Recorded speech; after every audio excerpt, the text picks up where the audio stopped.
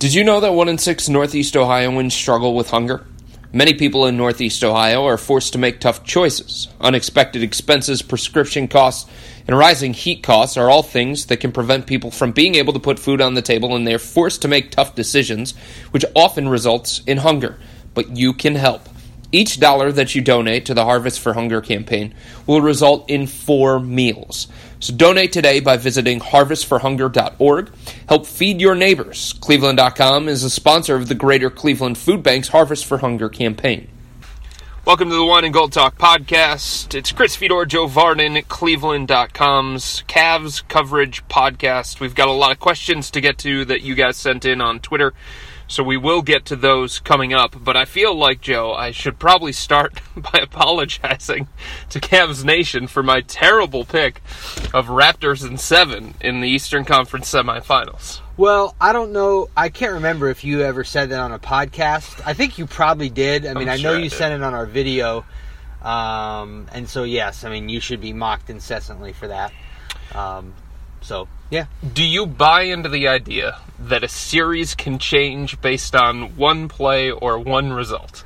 Well, see, I know that you're trying to shop that, and then that would be like me telling you that if Korver had hit that corner 3 against the Warriors in Game 3, that would have been a different series. We both know that it wouldn't have.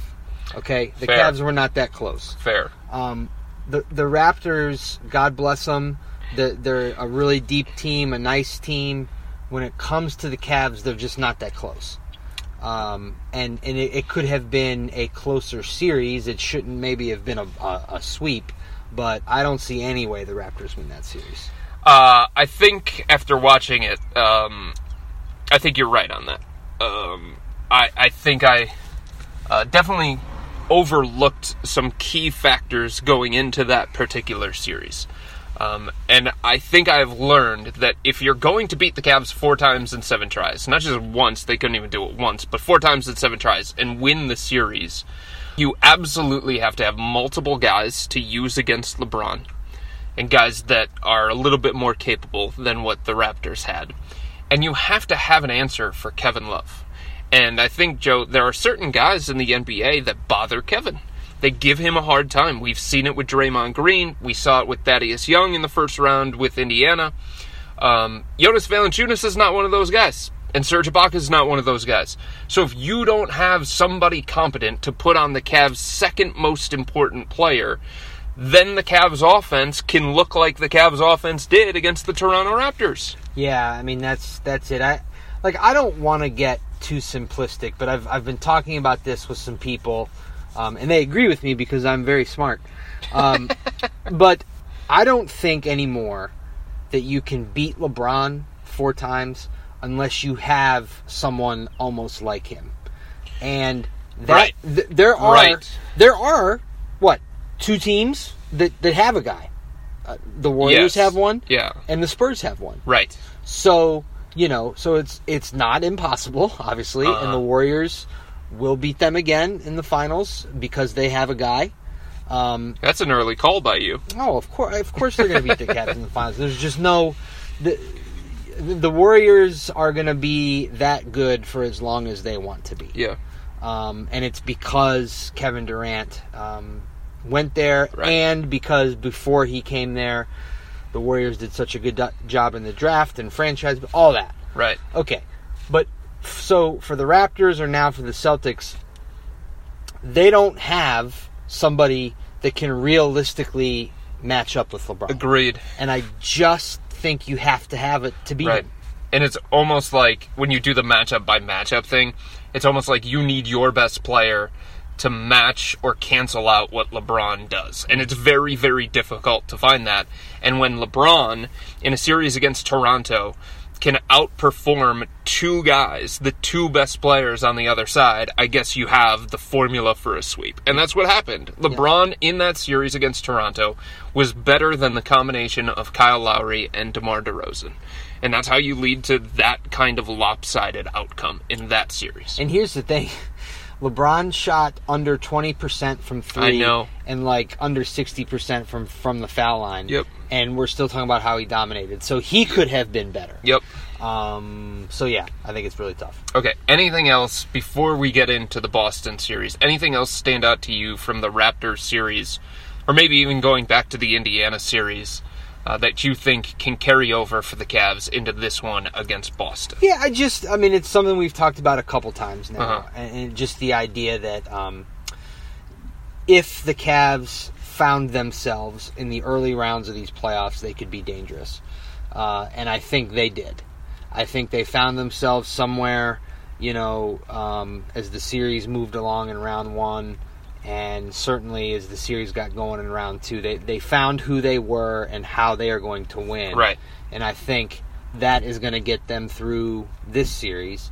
And I actually think, while I do not believe they can win the finals, I actually do think they can get a game.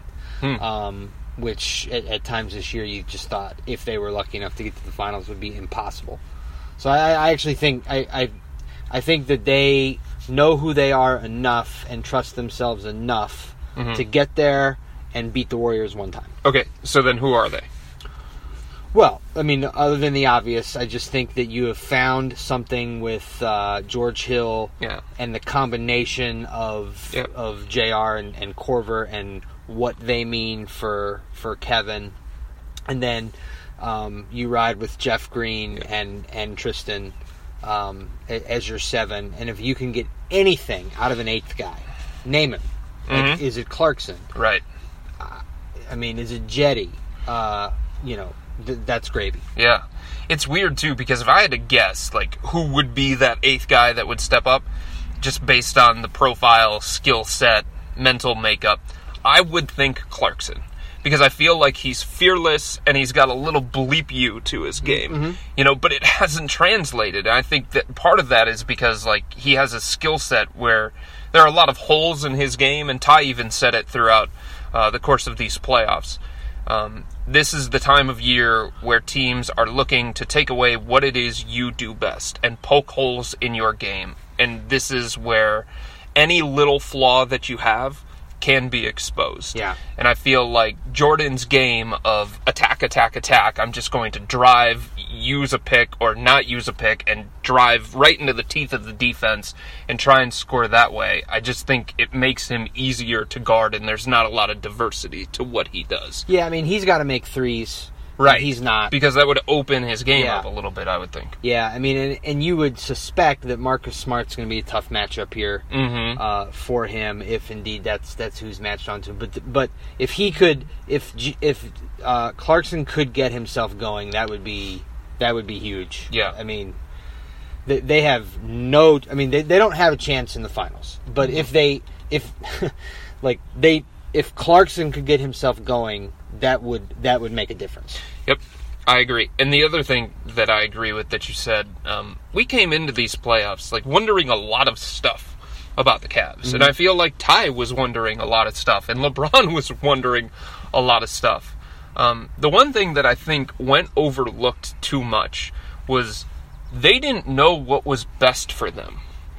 They didn't know what their best offensive set was going to be, because for so many years it was okay, if we're in a bind, if we're in a pinch, we're just going to go 1-3 pick and roll with Kyrie, LeBron, or we're going to go J.R. Smith, set the screen for LeBron or Kyrie, and we know we can either get a switch or we can get a shot. We can get something that we want from that.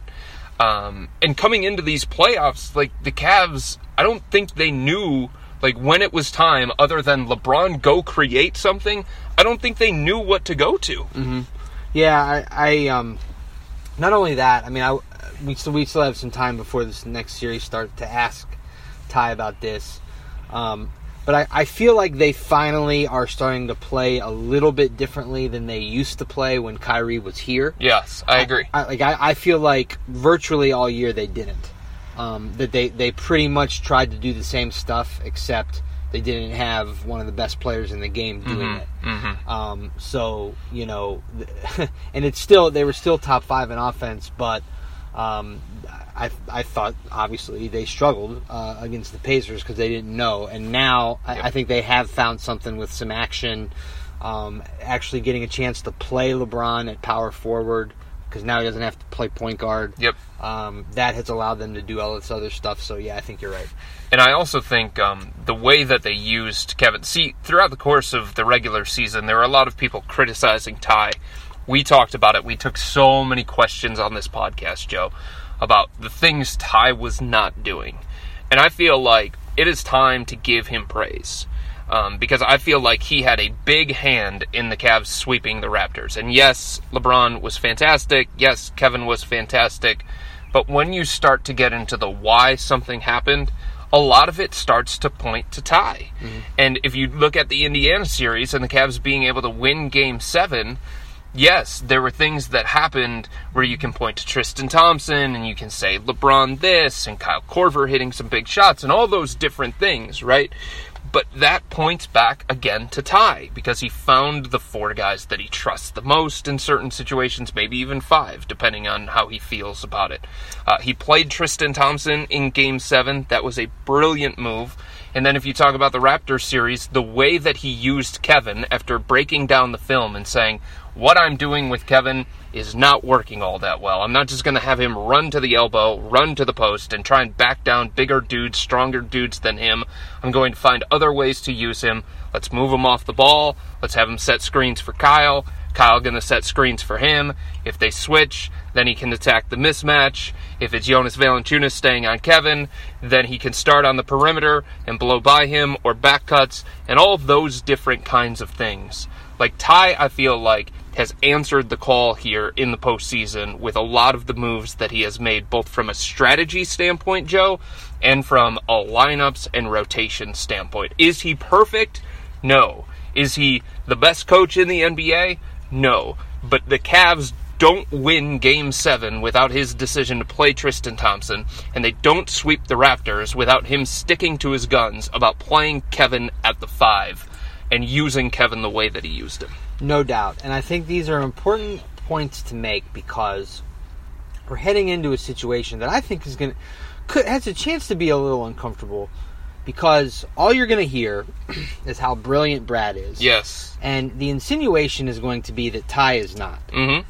And, like, this is not Brad Stevens' fault, by the way. Brad is a great coach. Right. Brad is very intelligent. Yeah. But the comparisons, I want people to be careful about this. And I want the comparisons to be made with just the utmost caution about calling one of these guys smart and one of these guys not smart. Mm-hmm. Because Ty absolutely knows what he's doing. He is an excellent playoff coach. Mm-hmm. And you could make the argument that all the crap that happens on this team during the regular season and the questionable, even the questionable lineup sometimes and the length of the rope that he gives to these players, like, it's because he knows how to manage a LeBron veteran-dominated team. Mm-hmm. Because they don't do that stuff in the playoffs. Like, this is a much tighter ship. Right. They're really good at the end of games. Quicker trigger when it comes to lineup decisions. Yeah, and like it's all there, and it all goes back to Ty's demeanor. Yep. Again, like you said it perfectly. Like, he's not the greatest coach in the league. He had bad stuff this year, yep. and there's something real to be said that I think we'll probably get into more so in the finals. That their like lackadaisical attitude towards defense in the regular season is bad for the playoffs because when they have to be great, which is against the Warriors, they can't be because they don't practice the habits. Mm-hmm. But that is one strike against him. But there are many things that he does in his favor, and all the things you said are true. The presence he has in the huddle, going back to 2016, is a big reason why they were able to come back from 3-1 down. And I just hope that people speak of him with greater respect in this series and are just careful about the comparison. All right, so now we're here. We're here in the Eastern Conference Finals. It's Cavs-Celtics. I think going back to the very beginning of the year, a lot of people felt like it was going to be Cavs-Celtics, and the Celtics, once they traded for Kyrie and they signed Gordon Hayward, they were finally the threat to the Cavs in the Eastern Conference. It wasn't, okay, the biggest threat in the Eastern Conference is the Cavs to themselves and whether they can get over their own things and get back to the NBA Finals. It was, okay, now there's a legitimate contender for this particular throne. In saying that, it's a lot different than we expected it to be because there is no Kyrie, there is no Gordon Hayward, and somehow, someway, the Celtics have found a way to get past Milwaukee and the Philadelphia 76ers, and now they're here against the Cavs. So your vibe on what you've seen from the Celtics in this playoff run? Well, I really like, I like what they do. They're so disciplined and they're tough. Mm-hmm. I love Terry Rozier and I love what Horford's done in these playoffs. And Tatum as a rookie just has really elevated his game.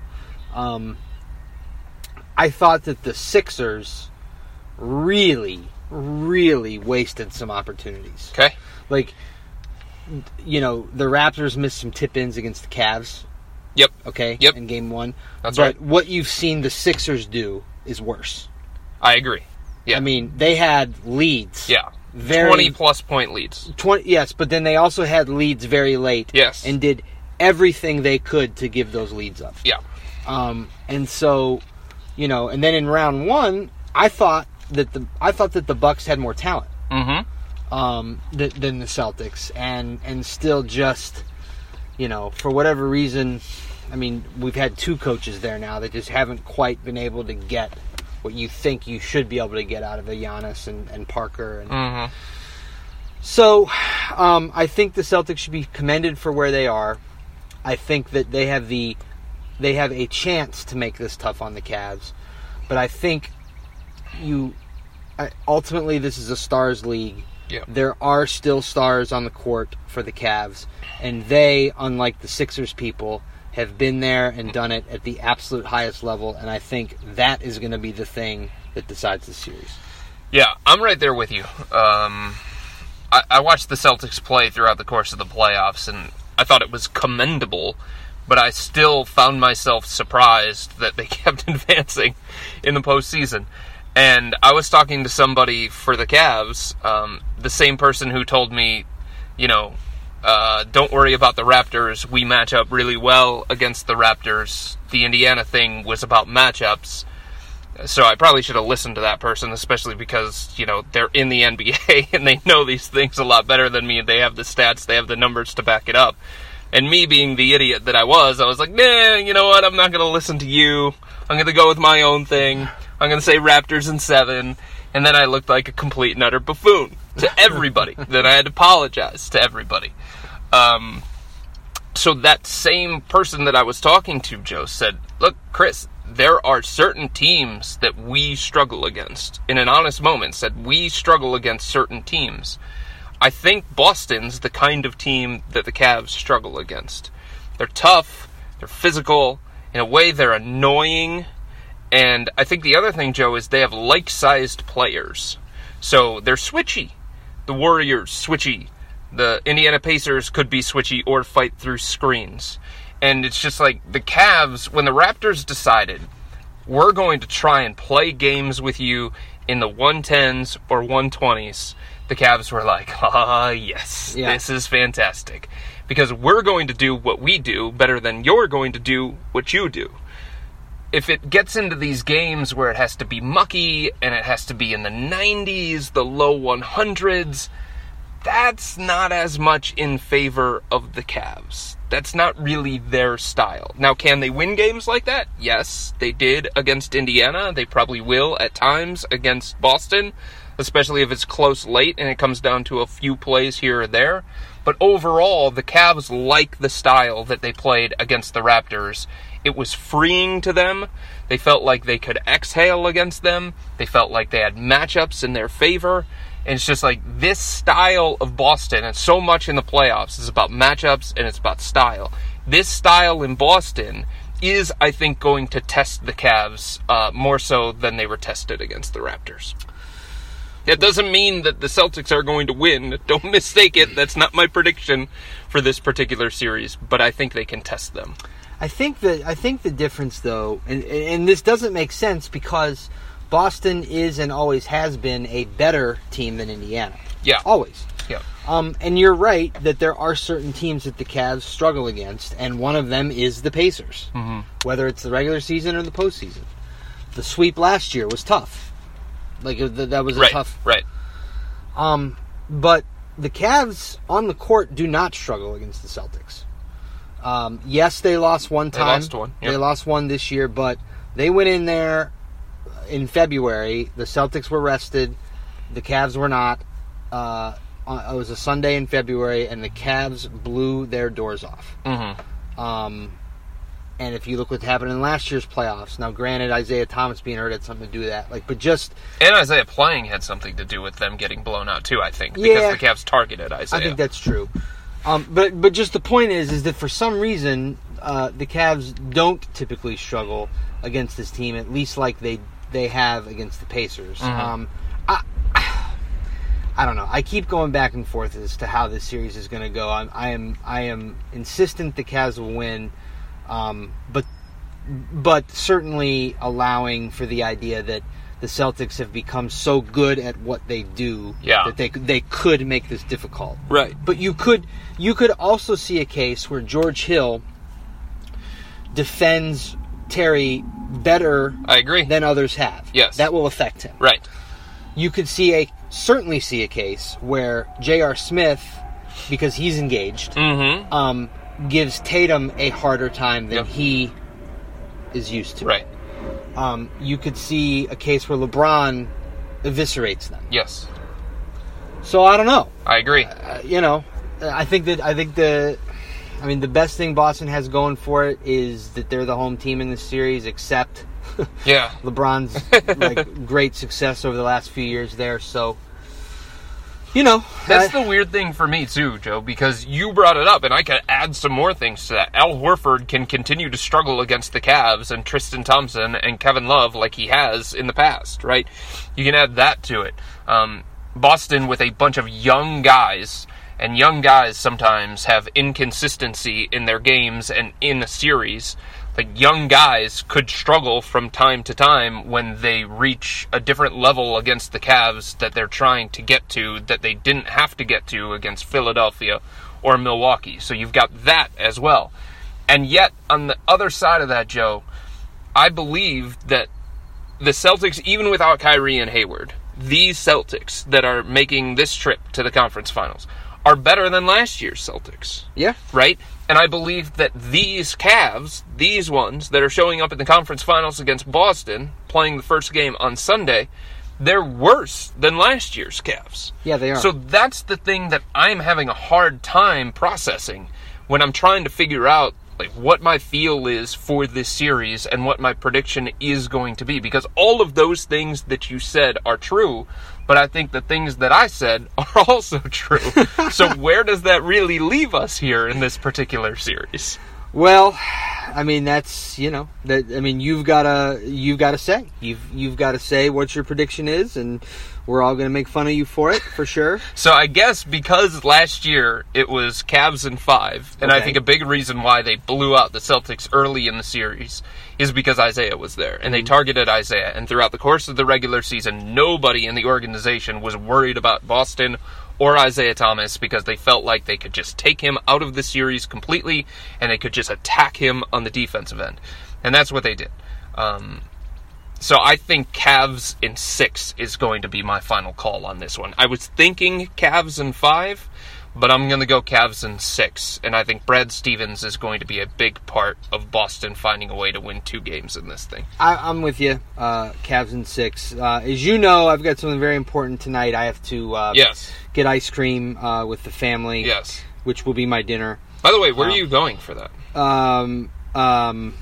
Mally's? Not Mally's. Mally's is in Bay. You're not going to Mally's? You going to Mitchell's? Mitchell's. Oh, buddy. And now I might have to go to Mitchell's. Listeners of this podcast, you know that Chris normally reads the questions, but we're taping this on his phone, so I get to read the questions. Yeah, okay. And that's where we are now in this podcast is question time. So Let's get it going. We've got at CleeFan says, why isn't Robert Mueller looking into the collusion by Kobe and Ainge to clear the Celtics roster of garbage so they could play their good players and get our second best player? And also, can Celtics win a playoff game versus the Cavs without the great Jerebko? What do you like about that one? That's awesome. I like that he called him the great Jerebko. Absolutely. I think that's the best part of that tweet. I don't know. Do you feel any differently about the trade now that we're in the conference finals? These two teams playing against each other. I mean, Kyrie wouldn't be playing with the Cavs if they hung on to Kyrie, right? Because he would still have a knee issue. Right, and I also, I mean, I've done a little bit of work on this. The offers for Kyrie were much better before anyone knew that he wanted out. Yeah, that makes sense. And you know, so it's not like necessarily the Cavs could have gone elsewhere, you know, had the Celtics balked at their demands. But at the same time, what were the Celtics going to do? Like, were they really not going to take Kyrie? So what I'm getting at is, could they have insisted that Jason Tatum be part of this trade? Obviously, things would look different now. Right. The next question comes from at Jordan Miller 81. He wants to know, will Nance Jr. be a part of the rotation versus the Celtics? Has it come down to him or Tristan, but not both? So I think, Joe, Ty is more likely to trim his rotation now that we're here in the conference finals and on the verge of getting back to the NBA finals than he is like expanding it and putting somebody else into it. I think all season long, and we've talked about this on the podcast, all season long, when things have gotten tough for the Cavs, they have leaned on the familiar. And they have leaned on experience. Tristan Thompson is a part of that, more so than Larry Nance Jr. is. The other thing is, after the Cavs won the series against Toronto in impressive fashion, I saw Larry Nance Jr. hobbling out of the locker room, not walking, but kind of like dragging his leg behind him. So I think he's less than 100%.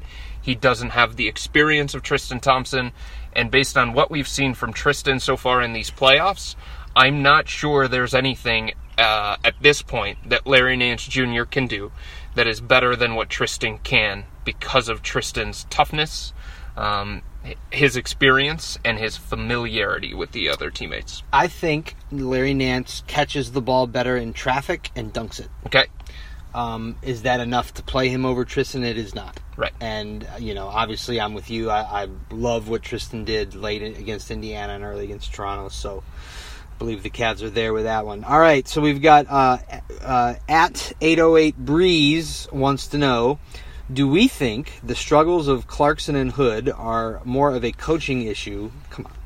Or are they just built for the playoffs? And the Cavs try to take one person out of the series. Who do we think they will try and take out? So obviously, you know, Clarkson and Hood, that is not anywhere near the result of a coaching issue. I do believe the playoffs are way too big for Rodney. I'm wondering about Jordan. I think you've addressed this already with Clarkson as far as he's learning what it means to have the thing that you do taken away. Yeah. So like with Jordan, I could see him, you know, in the scenario where LeBron stays here, and he's back next year, so they're back in the playoffs and competing for a championship. I see Jordan going away for the summer and working on XYZ because the playoffs taught him that. And then when they get back to this thing next year, he's tougher. Rodney, I don't see that right now, but maybe we'll see it in the series. I think there are two things really quick. One, it can be hard to play with LeBron James at times, and it takes some guys some getting used to when the ball's not in their hands all the time, or they're not involved in the offense all the time, or plays aren't called for him all the time. Rodney Hood was like the go-to guy for Utah at the beginning of this year. That's his comfort zone. That's where he's most comfortable. He has to learn how to be comfortable not being that guy. Maybe he can, maybe he can't, but that's up to him to figure that out. It's not always for everybody, though. The second thing is, anytime a team trades for something, it's because they're looking for something that they don't currently have. When the Cavs traded for their guys, they wanted youth, they wanted athleticism, maybe a little bit more defense, and they saw those things in the pieces that they brought back, right? So it's the same thing for Utah. Utah was making a run at a playoff spot, looking for something that they didn't have. The guy that they felt like they needed that they didn't have was Jay Crowder. Think of all of the traits that Jay Crowder has, that teams around the NBA like, and those are the things that Utah identified Rodney Hood not having. Yep, absolutely. Before we get to the other part, and this will be the last one, because I have ice cream to eat, your boy, at Timmy S24, wanted to know the same thing. He wanted to know about the Cavs focusing in on one guy defensively, and who would it be. And so I just wanted to mention him, because I know he's a loyal listener to the podcast, and is constantly hitting us on Twitter and just kind of locked in as a fan. So great St. Ed grad as well. Oh, well, I don't know if you could say great and St. Ed's in the same sentence, but other than that, I like it. So we'll get to it, and then we'll go eat. You know, I think the Cavs got to worry about two guys in this series. Okay. They've got Jason Tatum's their leading scorer, but Horford's been doing things for this team. So I think the challenge is trying to take away those two guys, or making sure those two guys don't beat you. I agree. I think Horford is the linchpin of the team. He's the guy with the playoff experience. He's the captain. He's the leader. He might not be the leading scorer. That goes to Jason Tatum. And then Terry Rozier is right after Tatum. But I think he's the glue that keeps the Celtics together. So that's the guy that I think the Cavs have to try to focus on, try to make very uncomfortable. The good news for the Cavs is Tristan Thompson in the past has been able to do that. So I do think this could be a series for Tristan to show his value. Well, we will find out. Game 1 is Sunday, 3:30 in Boston. As always, thanks for listening to the Wine and Gold Talk podcast. I don't think I've ever said that before. No, you haven't. You're the sign-off guy. That's okay. You can sign off. You're doing a great job. We did this in my car. Yeah. So I get to sign off. Yeah. Before you do, shout out to Coach Flan, Eric Flannery, the head coach of St. Ed's. You brought up St. Ed's. Shout out Coach Flan. It is his 34th birthday today. He was the guy who cut me from the basketball team and turned me into a high school bowling star. And he's 34? How old are you? No, it's not 34. Oh, okay. I'm trying to be nice. Oh, okay. It. Yeah. All right. I'm going to say, well, that shows you what I know about local Cleveland area basketball. As a Summit County kid, we don't know these things. All right, I've had enough. I got to go. Okay. So does Fedor. Thanks for listening. Wine and Gold Talk podcast. We'll talk to you next week.